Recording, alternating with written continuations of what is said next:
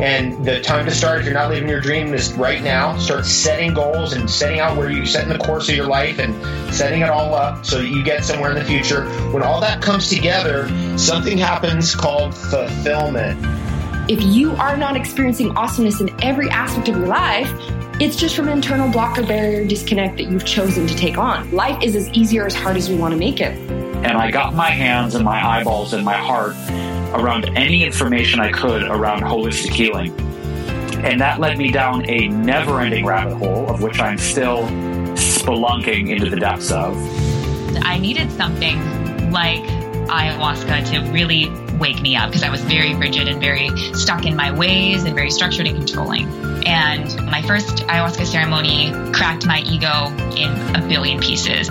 And that's when I believe when we really follow our deepest truth, when we really follow our soul, when we really follow our true calling, the universe rises to support us moment to moment to moment. Welcome to the Holistic Health and Human Potential Podcast. I am your host, Ronnie Landis. I'm an international speaker, author of multiple books, an integrative nutritionist, a transformation and embodiment coach, and simply a man who has devoted most of my life to the study, application, and integration of human potential.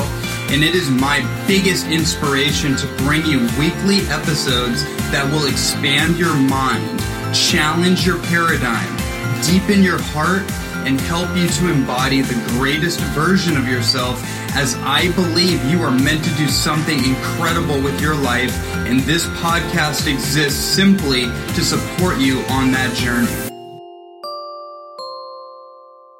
Greetings and welcome to another episode of the Holistic Human Optimization Show. It is my honor and pleasure to continue bringing the most cutting-edge and thought-provoking information in the fields of holistic health, natural nutrition, alternative healing, personal development, spirituality, and conscious living. This podcast has been providing conversations between myself and the world's leading experts in the fields of research that are contributing to the changing of the planet and providing empowered strategies for how to live life on your own terms and how to upgrade your mental, emotional, and physical health so you can become the single most optimized version of yourself in all areas of life. I hope you enjoy this exciting episode we have lined up for you, and it can directly benefit you in your personal goals.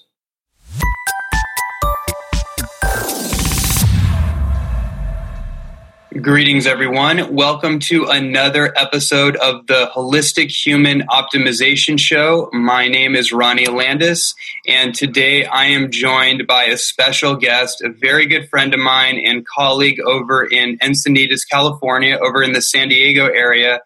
And this woman is an absolute powerhouse in more ways than one. She's also just a very good friend and a dear sister. And Anat Peri, what can I say about Anat? Well, what I will say about Anat before we start is that she's worked amongst some of the most highly respected spiritual teachers and trailblazers in the fields of wellness and self-development, which include Deepak Chopra, the Landmark organization for over a decade, and many, many others. She really considers herself a self-love coach and a transformational performance coach. And one of the things I would like to say before we jump right into it is, out of a lot of the colleagues that we have and the contemporaries that we have in the San Diego area, there's a really amazing kind of niche community in the North San Diego community of just amazing entrepreneurs, health and wellness advocates and leaders, self-development, and really mind, body, spirit, and just conscious, focused human beings that are up to a lot of amazing things. And they rave about Anat, and I can absolutely see why, which is why I'm having her on the show to really dive into some really essential territory in personal development, spiritual exploration, and really the mystery of love, I think, is really ultimately what this is always taking us back to. So welcome to the show, Anat. Thank you, Ronnie. Good to be here. Hi, everyone that's tuning in. Yeah, we've been talking about doing this interview for quite some time. I'm so happy it finally lined up for us to do it now. And, before we dive into really the meat and potatoes, or the avocados and cucumbers, as I like to say, we dive into a lot of the content that I want to get into with you, because I have some questions and I want to get your take and your perspective on it. But before we do that, can you just maybe update the audience on the work that you do, how you see the work that you do, and how did you get into this work in the first place? Okay. Well, I'll start by saying how I got into this work. So I've been in the self-development space, as you shared a bit about, for the past, 13 years. Spending 10 of those really getting getting myself to a place where I felt, I had the tools to get people there quicker than 10 years. And the work never ends, but meaning enough where my life actually looked transformed. It didn't look the same. I wasn't tending to the same weeds, trimming weeds over and over again. My garden actually was blossoming with things that I wanted and desired in my life. So it's been something that I always knew that I was here to do, is to serve others in this way. It just took a long time, but necessary, a lot of great training, all in perfect divine time for me to be able to get to this place where I knew that I can pay it forward, that I can guide people through with the best tools, the right tools for them to see lasting transformation, and to get to the depth of what is in the way of them having what they want, to get to the root of it quickly. I forgot your other two questions. Yeah, no, I love that. And I really value that explanation, especially because in the personal development industry, there is kind of this revolving door of going through programs and coaching, and it's almost like this the rungs on the ladder. We're constantly seeking the next rung and the next rung and the next rung to get somewhere, right? Or to become the person that we know we are inside, but maybe we don't feel totally complete. We don't feel like we know enough, or we've gotten there yet. So there's always something new to get or to learn. And I've seen this theme in the personal development world, where there's just kind of this revolving door of programs, or this revolving door of information that people seem to almost get like locked into, and they never quite get out, or many people never quite get out of that. It's almost like seminar syndrome, right? Where someone is constantly going to the seminar, but they don't necessarily implement the principles to have true transformation. Yeah, well, you hit upon a few really great points with that. First of all, there's a lot of great information out there, a lot of great knowledge. Most people, though, are not absorbing it fully in, because the first step is actually more not so much of learning as much it is of unlearning and actually making room. So I still work with heal. I don't really do any programs, or I work one-on-one with mentors or energy healers right now. But it's to tap me more into my gifts, and I actually have room to receive all that. So my advice to those listening, if you're just embarking on your journey, or if you're looking at the next book, the next seminar, the next coach, it's like you don't need more information. You actually need to do a program, and that's the work that I take people through, of clearing out what's in the way of you being able to actually know yourself as worthy, powerful, connected, trusting yourself, trusting the universe. And then you'll actually get a lot more from whoever you do work with after that. And you'll be more selective as well. So, yeah. I love that. That brings up something I wanted to talk to you about, which is this idea of letting go of control. And I think that's part of what almost for me is built into the undercurrent of what you're talking about, because one of the themes I think that's going on for a lot of people, it's happened to me in different waves. It's still happening. There's a deconstruction process. There's a disorientation. There is almost a shaking up of the old structures, whether those are material structures. Maybe it's a particular business or a job or a relationship, or it is a paradigm. It's a thought process and emotional patterns that we have become accustomed to that create an identity of who we believe we are based on who we used to be. And we kind of drag all that with us, even though we're trying to change and we're trying to create transformation or we're trying to evolve, but somehow sometimes we can drag like pounds of our past with us, and it tends to weigh down us or slow us down on that process. So I guess my question in a way is, I'm attempting to rephrase this in a straightforward question. It might not be a direct question, but I want to get your take on this theme of how do we let go of control? Because that seems to be what has to happen, right? We have to let go of our little control mechanism, and that can be really, really hard to do, right? Yeah, absolutely. And I just wrapped up a retreat 2 days ago in Idlewild, California. I take people through 5.5 days of clearing what's in the way so that they can actually get to that place of surrender. So there's a lot in there that's connected to that.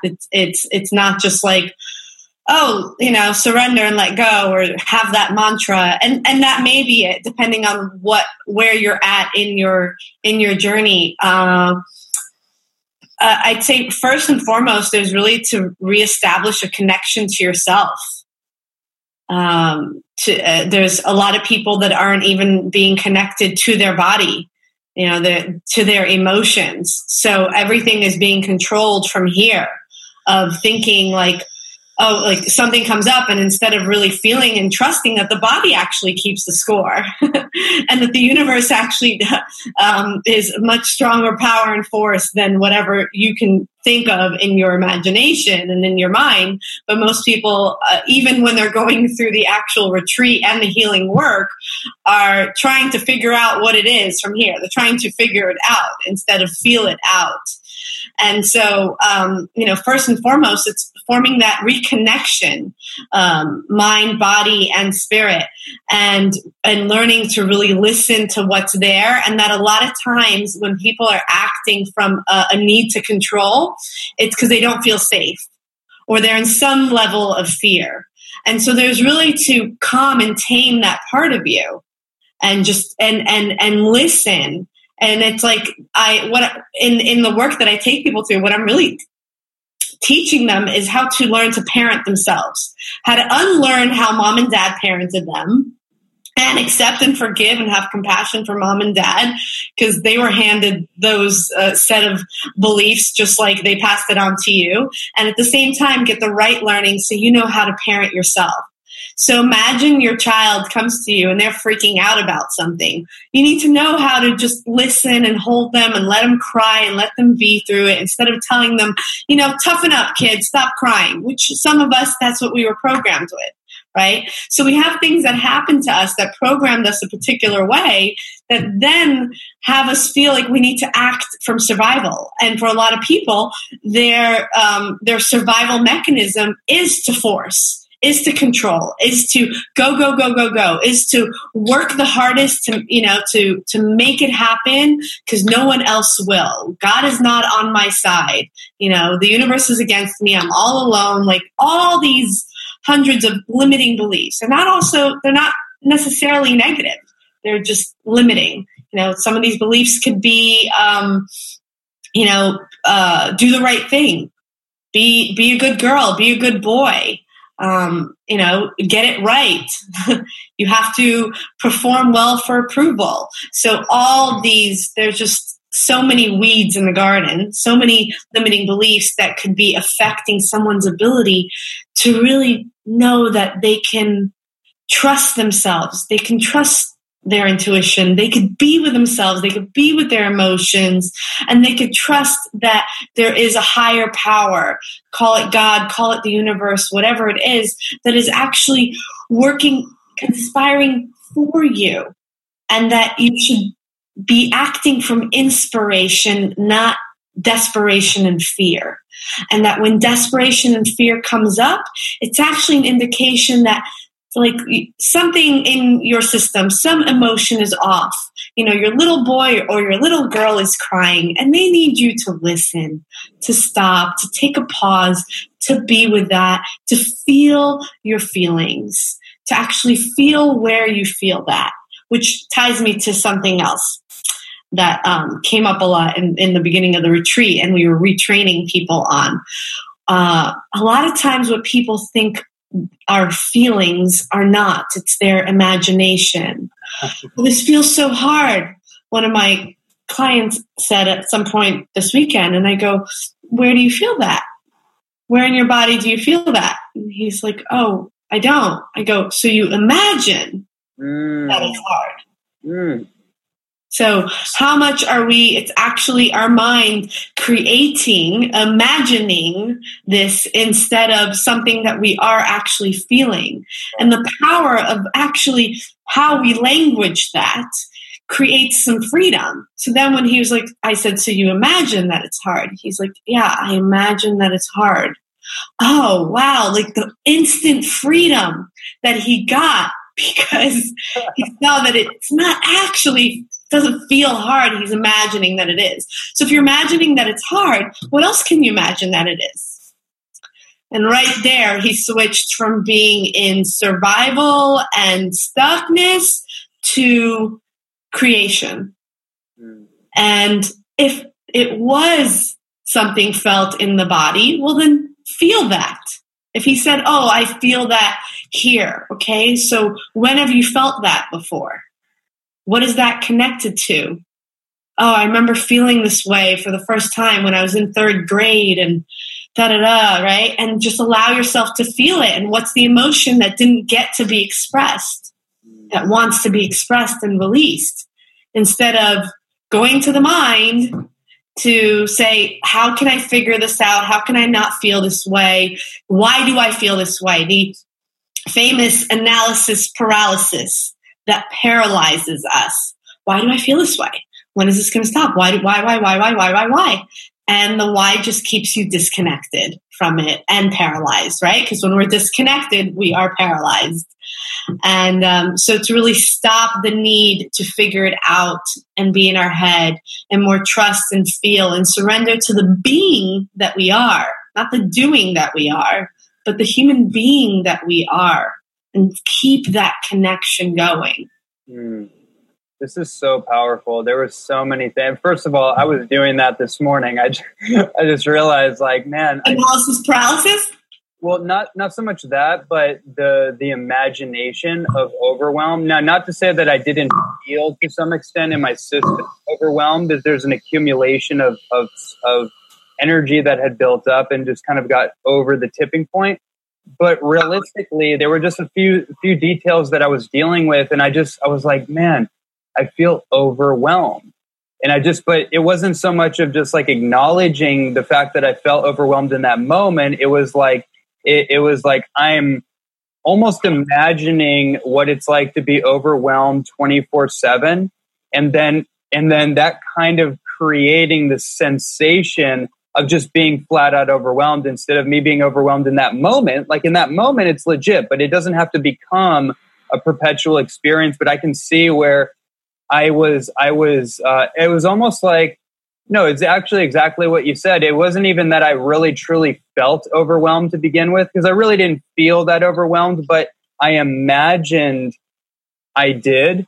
And but it wasn't a genuine feel. I didn't cry. I didn't make that connection until this moment. So I didn't realize, like, wow. Or I'm realizing, I should say, in this conversation, like, wow, we oftentimes will use our imagination to contextualize a feeling that we're not genuinely having, but then we almost like create the simulation of the emotion, and that brings up more stress, right? Yeah, I mean, the mind does not know the difference between imagination and reality. So let me take you through an experience of this, and everyone listening could also tune in. So I want you to close your eyes and picture you're in your living room, And you get up and you walk towards the kitchen. So whatever your house looks like, living room, kitchen, just see yourself getting up off your couch and walking over into the kitchen, all the way to the fridge, opening the refrigerator door, and you see a bowl of lemons. I want you to grab a lemon out, and you close the refrigerator door, and you walk over to the counter and you place the lemon on the cutting board, and you take a knife and you cut that lemon in half. And then you cut that lemon again in half, and you take that piece of lemon and you bring it up to your mouth and you take a bite. Now, what just happened? Did your mouth get all watery? Yep. Did you feel like you bit into that lemon? Uh-huh. Yeah, you can open your eyes now. How real did it feel?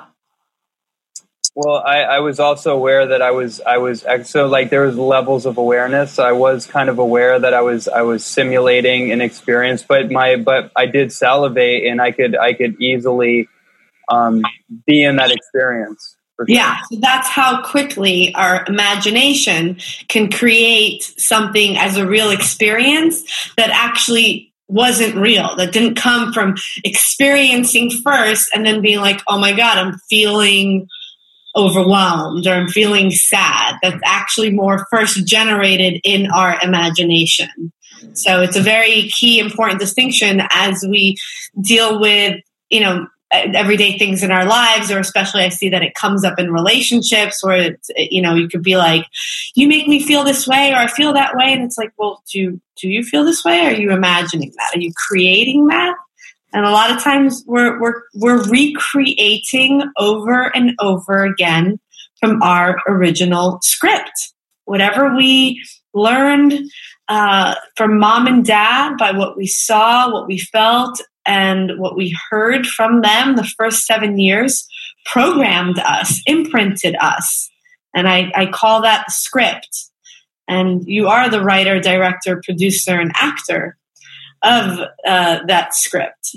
And you're always performing. I mean, as long as you're alive, the show must go on. So you must play some role. And then you hand people scripts to play roles in your life. So how many of you that are tuning in right now see that you've been dating the same woman or the same guy, just different, same character, just different person? There's a reason for that. You keep handing them the script. You keep teaching them and telling them how to treat you. So anyway.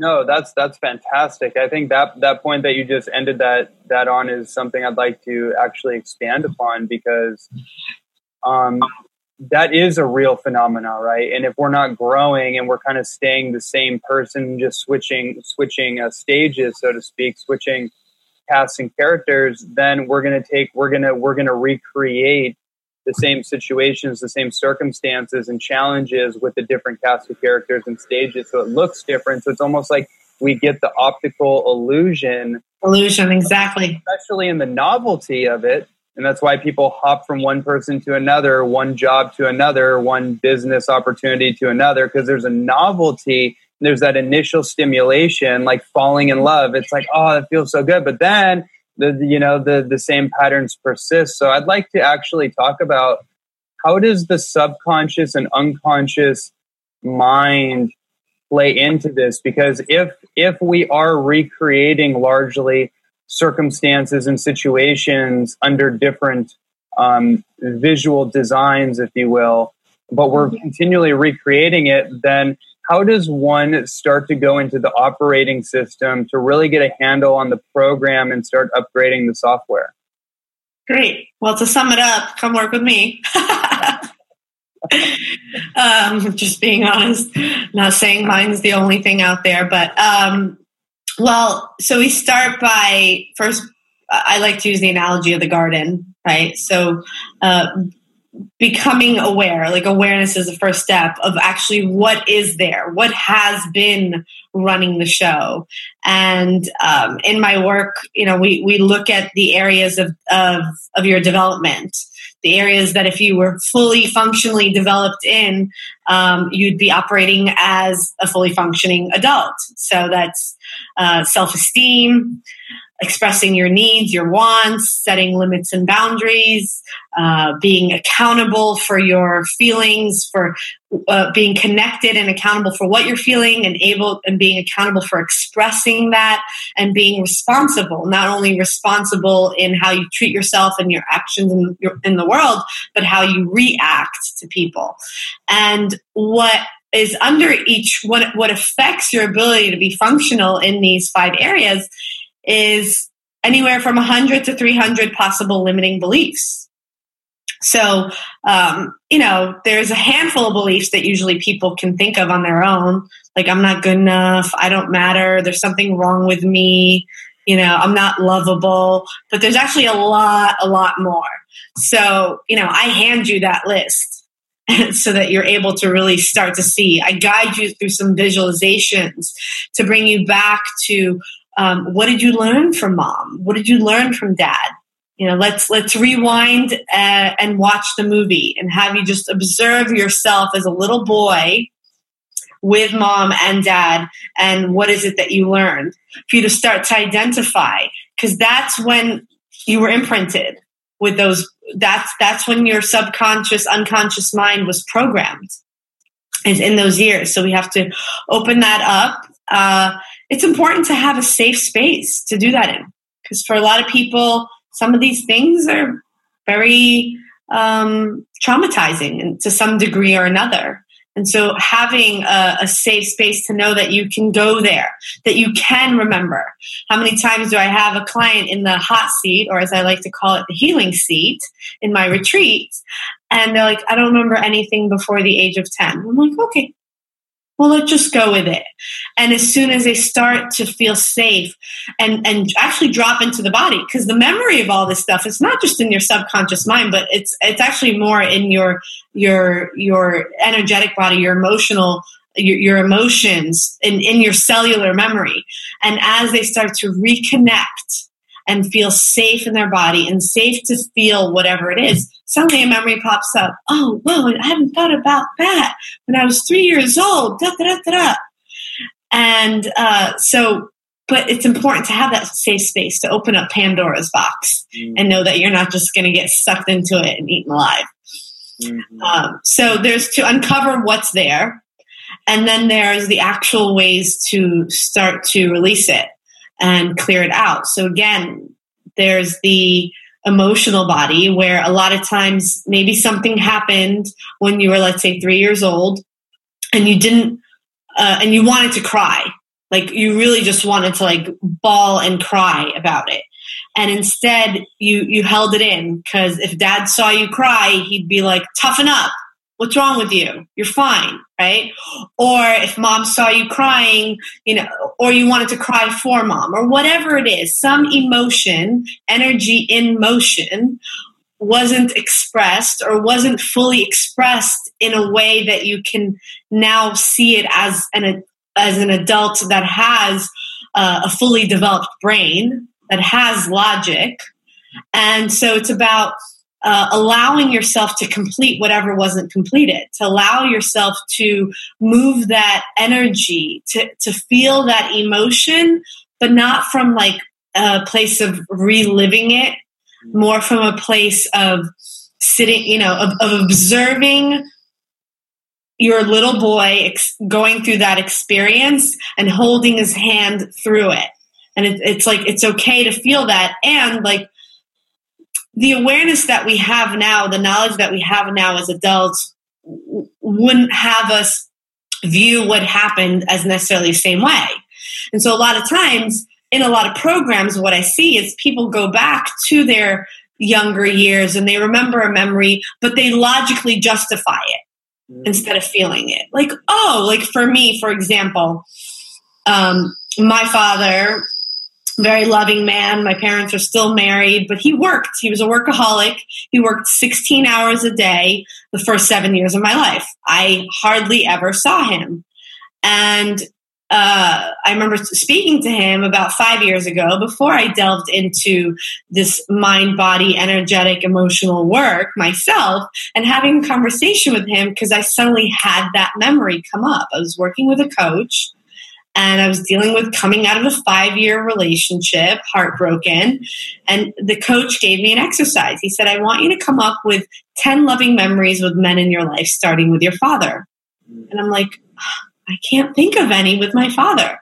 And suddenly I realized I don't know how much time because again, I as well didn't want to remember anything from those years. So I was like, I don't have any memories prior to the age of 10, right?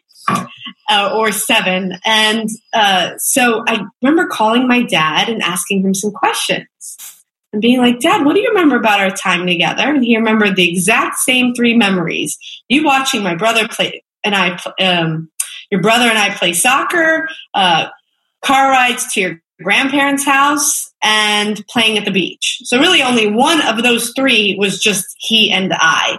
And I said, did you work a lot? He's like, yeah, I worked 16 hours a day. Sometimes I'd come home, not even eat dinner, get up and do it all over again. He was a controller for hotels. Hotels are 24/7. And I remember saying to him, he's like, was I a bad father? And I said, no, Dad, you did what you thought was best. You took care of the family so that Mom could be at home with us. And, it's not too late for us to have a great relationship together. And I thought at the time that solved it, that logically I justified and rekindled and talked to my dad about it, and that was enough to put that in the past, and that now we could focus on a great relationship. No. It's not about the adult me, because I know that it's not that my dad didn't love me or that I was invisible. And these are some of the beliefs that came out of that. You don't matter. You're invisible. Men will always choose something else over you. And so guess how my relationships with men went? Exactly like that. They always ended up choosing something else over me, whether it was video games with my high school boyfriend or their work or other women. And I made it okay because that was part of my script. Here you go. Here's a script. Play it out. So it's not enough to just logically justify it. You have to bring that awareness and that knowledge, but allow that part of you that was really hurt, that did need the love, that did need that attention at that time, fully feel and complete that.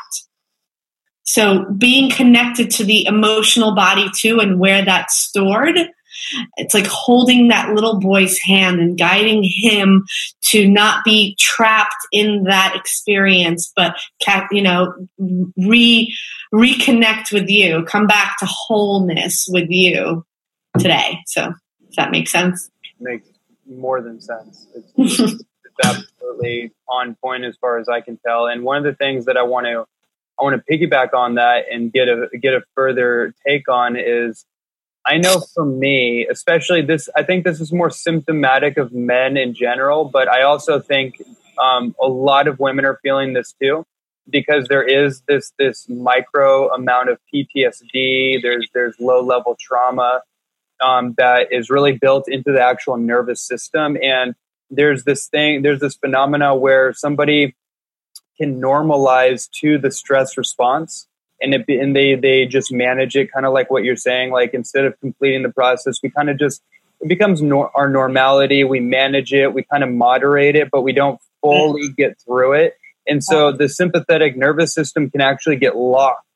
Mm-hmm. And so we actually get so used to being in that fight or flight mode that we don't even realize that that's actually we think we're relaxed. Or like, yeah, I'm relaxed. Like, yeah, but it's like you can tell the visceral somatic kind of reality of somebody that's very high strung. And I know for me, and this is leading into my question, there have been many times where I've had a lot of energetic release, or there's triggers, or there's just a lot coming up that I wasn't prepared for. And the nervous system and whatever else is going on chemically is being kind of like, it's almost like the feeling of being hammered chemically by all this emotion. And then that thing locks in place, and it can be very hard for me to access my genuine emotion. That's where the imagination can come in, like we were talking about before, of imagining having the emotion, but being unable to access in that moment the genuine emotion, whether it's some kind of pain or sadness or sorrow or anger or whatever needs to be released in a responsible way. So I guess I'm asking, how can, if we do feel like it's hard to access the authentic emotion for whatever reason, what are some of the practices or perspectives that you've utilized to help somebody like me in that case? You know, if I'm in that particular case, maybe I'm triggered and it's like I'm like having a fight with my mind and my heart, you know, we're on different pages. How would we be able to access the emotion so we could actually complete that process? Sure. Perfect. And actually that brings me to one of the other techniques that I take people through in my retreat, which is tension and trauma release exercise. It's a set of movements that get your body reconnected to its natural therapeutic tremor response. So we are holding a lot of trauma, PTSD, fight or flight stuff from anywhere from something that happened yesterday to a week ago to 30 years ago. And it's all stored in the nervous system. And you're absolutely right. What happens is that people get used to that being their normal. They actually think that this is how their body functions, not realizing that they are in a heightened state. They are in constant fight or flight, always ready to fight or to flight, and never actually having the time or the moment to connect to what's really happening. Because as we know, you know, if a bear chases you or if a car is about to hit you, like that kicks in, and we need it to. We do. But we need to know that we can downregulate our system. So learning this technique and practicing it every day to downregulate the nervous system, it's not the only thing out there, but doing things like Tai Chi, which I think you probably practice, or Qigong, or breath work, but really doing techniques that specifically work on downregulating the nervous system. Why I like the tension and trauma release exercises, and I am certified in it, and if anyone wants to look it up, you could go to TRE, you could Google that, or tension and trauma release exercises. There's facilitators all over the world that you could learn it from. Is that what happens is that the tremors start to come, your body starts to shake and actually release what's stored in there and have you down regulate. I do it the first evening of my retreat. It's how we wrap it up. And people are like, I don't think I've felt this much in my body or slept as this good in so long. Because, you know, when you're in fight or flight, you're not in rest, digest, and repair. Mm-hmm. So people think, you know, they have digestive issues or sleep issues. No, you're just in constant fight or flight, and you need to, shake it out. And those of you that experience shaking at times, I want you to wrap your head around this. Shaking is actually good. Mm-hmm. So how many times do we say, why is my arm shaking? Why am I shaking? And you go to stop it like as if it's bad or wrong. It's actually good. Mm-hmm. It's your nervous system releasing all that. All mammals in nature do it. Those of you that have dogs have seen dogs do it. If you're ever out in a safari and you see if a lion started chasing a gazelle, the gazelle would go into freeze mode, because the lion is actually not interested in eating eating the animal, just the kill. So if that animal plays dead, then the lion loses interest, and then the gazelle comes out of the freeze mode, and you'll see it shaking. You'll see it shaking all that off. We're the only mammals that have the power to turn it off. So I invite all of you to turn it on, and whenever you feel like you need to shake a little bit or a lot, bring it. Yeah, I was literally just thinking about that example with animals right before you brought that up. And that's such an important point because especially with our pharmaceutical model of medicine that we have, it's all about sedation, it's tranquilizing. It's basically if somebody does have some kind of symptomatic reaction, maybe in this case, or maybe it's even you can translate that particular paradigm of medicine to psychiatry, and et cetera, et cetera. It's kind of just like, it's basically this approach that our society is literally built from, of numbing the emotionality, numbing essentially the human expression. So the natural expression, to shake it off. Like we've heard this so many times just in our normal reality. Like I've had, growing up in martial arts, it's like as a guy, you get really upset, really heated. You want to get into a fight and they're like, cool off, go for a walk, cool off. And I never really thought about that, but there's just an intuitive kind of logic to that. Like, yeah, go cool off, go for a walk, shake it off. Like we've heard this stuff growing up, but now it's like, oh yeah, that's right. There was some kind of innate intelligence. Like when I start shaking it, like even right now, I can feel like there's a discharge of chemical energy that's pent up there. And that might be the most practical thing for everyone that is receiving this message right now. Like right now, just go shake your hands off and see if you feel any better. You can feel yourself a little more.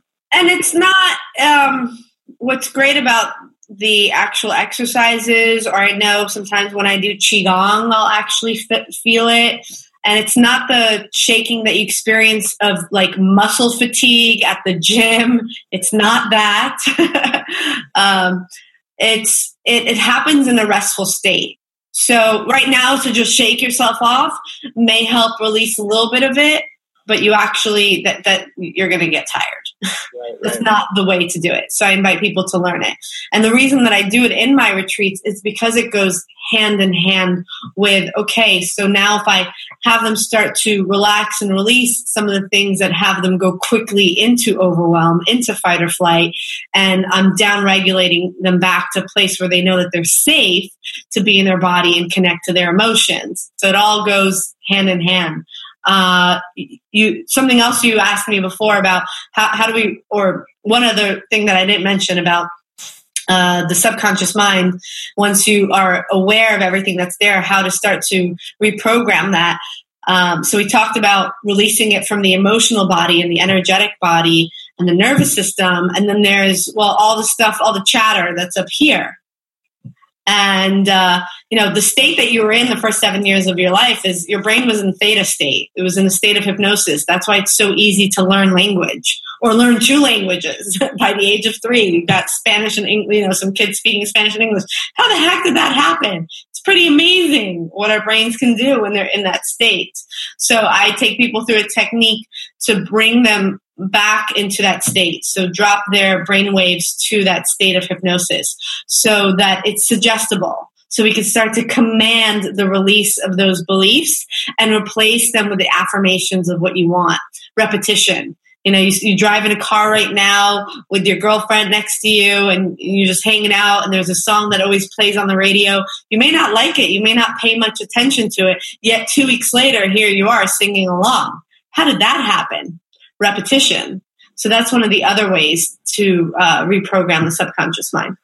I love that. And I love the distinction around the shaking. Obviously, it's a much more structured and in-depth process. And I actually have a few stories of mine. I'm not going to go into them, but I just thought of a few healing stories I've had under the influence of certain entheogens or with the didgeridoo and then the Native American drums. And in that altered susceptible state, my nervous system actually went through a cathartic release that I didn't even expect. And it's like electricity flowing through. And then when I got up, I was like, oh my God.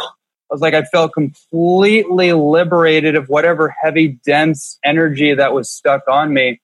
So definitely look deeper into that, or just connect with Anat for more information on that. But, I want to, with the time we have left, I would be remiss if I did not connect this conversation to the journey of love.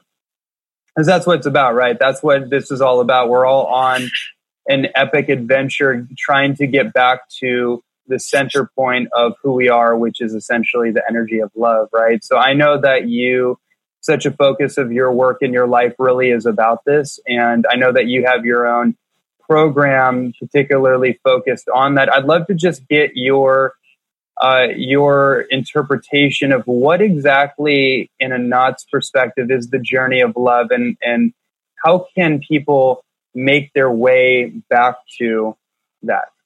Yeah. Well, it's actually everything that we've been talking about for the past 45 minutes. Mm-hmm. It's not the journey of love as much as the journey to love, back to knowing yourself as love.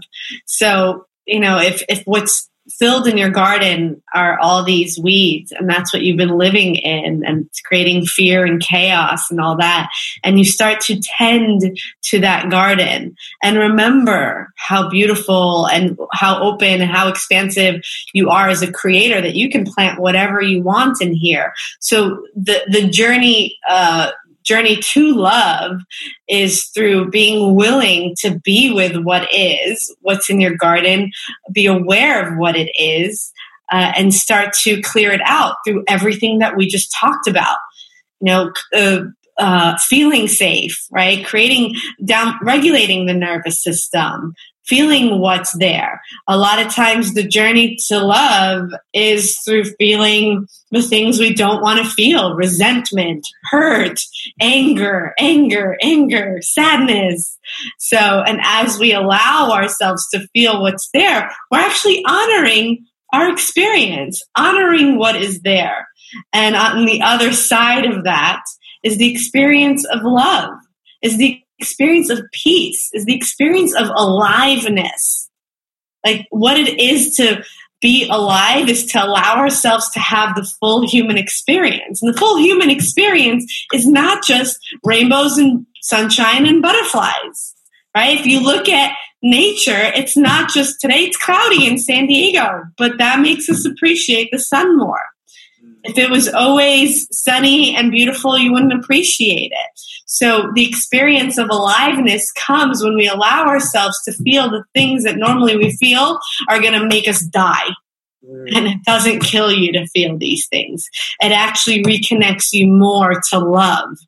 It is because you're honoring the being. You're honoring the experience that you're actually having, instead of, what do I do to stop feeling this way? Right. That, oh my goodness. I can't tell you how many times I've heard someone on the other end of a dialogue or an argument or whatever saying, I don't want to feel this way, or as if I'm responsible, or maybe I've done it too in the past. Mm-hmm. Maybe I wasn't conscious of that, where I've made someone, or someone makes another person responsible for the way they feel. That's just an interesting one. I think that's a pretty deep rabbit hole as well. But I think it's ultimately it's part of what you're talking about. Yeah. Yeah. So again, just starting with just even switching the language and seeing what that allows, because you are commanding yourself at every moment, a lot of times unconsciously, but bringing the awareness to that and being like, I don't want to feel this way, right? And instead of that, it's like, oh, interesting that I'm feeling this way. Just interesting. Just bring your awareness to it. Don't make it wrong. Bring love and compassion to it, and just be with it. Be with wherever it is, wherever that sensation is in your physical body. Oh, it's creating this tightness right now in my solar plex. It feels like a hard ball, or it feels like heat. Oh, interesting that I'm feeling this way. And just keep observing it. And what you'll probably find is that you'll either have some kind of emotional release, or that energy will move or dissipate, and clarity will come, some insight, some memory, something, because the body keeps the score. Remember that. So everything is there. You don't need to think or figure it out. And again, catching yourself saying why, or how do I stop this? And it's like, oh, there's nothing to stop. There's only to be with it.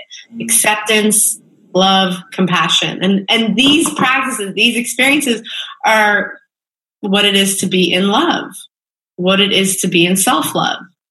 So two other things that the journey of self-love that I'd say for people to focus on is starting to be really mindful that your most valuable asset is your energy and your time, more than money, right? And who are you giving your energy to, and how are you spending your time? and really being selective with that, really honoring that. And what's going to have you honor more of who and what you give your time and energy to is you learning to say no to things that you are doing that don't make you feel good. Because if you're already spending time doing things that you're not a yes to, you're not a hell yes to, you're not in enjoyment, you're actually in suffering, guess what? You're going to make okay. More experiences like that. And when you really value your time and you only do what lights you up, then when someone comes and wants your time, whether it's they want to hire you or it's someone that just wants to hang out with you or someone that you're looking at dating, you're really going to be like, well, I love my life already. Like, I'm in feel-good state. So if I'm going to give my time to someone, it's pretty valuable. And that's going to help those of you that aren't charging enough in your business to charge more money for your time and energy. Why? Because you have fun in all the limited time and energy that you have. So that's that. Yeah. And self-care. Put yourself first. I just wrapped up my retreat on Wednesday and caught a little cold from it because I was obviously giving for 6 days and trying to self-care as much as I could while there. And so yesterday, I didn't respond to any texts. I didn't look at my emails, nothing. I just self-cared like a motherfucker. And still today and this morning. And I feel great. It's moving through me quickly, and I have more and more energy. So really getting how important it is to put ourselves first. I don't take any calls usually before noon, anything business related, because I a lot of times need that time for self-care. Or if I don't, I need to know that time is for me. So those are some loving practices. Yeah. Absolutely fantastic. This has been an incredible deep dive with you. I'm really grateful that you made the time to share your valuable energy with all of us. And for everyone listening that wants to learn more, either get in contact with you or find out more about you and your work. You can hit me up on Facebook. You can go to my website's in the works right now, but you can go to www.trainingcampforthesoul.com if you want to hear more about the next upcoming retreat, May 17th to the 23rd. And just keep calm, stay connected, and love yourself first. Beautiful. Yeah. Ronnie, thank you so much for your time. I hope you enjoyed this fascinating episode of the Holistic Health and Human Potential Show. Before you head off, I want to invite you to go to my website for further podcast episodes and tons of free content on holistic health, natural nutrition, and human potential. Please go to www.ronnielandis.net to find out how to take your health and your life to the next level. And also, I want to encourage you to leave a 5-star review for this podcast on our iTunes page, which will help me in my mission to get these inspiring messages to millions of people throughout the world. I thank you so much for your support, and I look forward to continuing to provide amazing conversations and content on holistic health and human potential.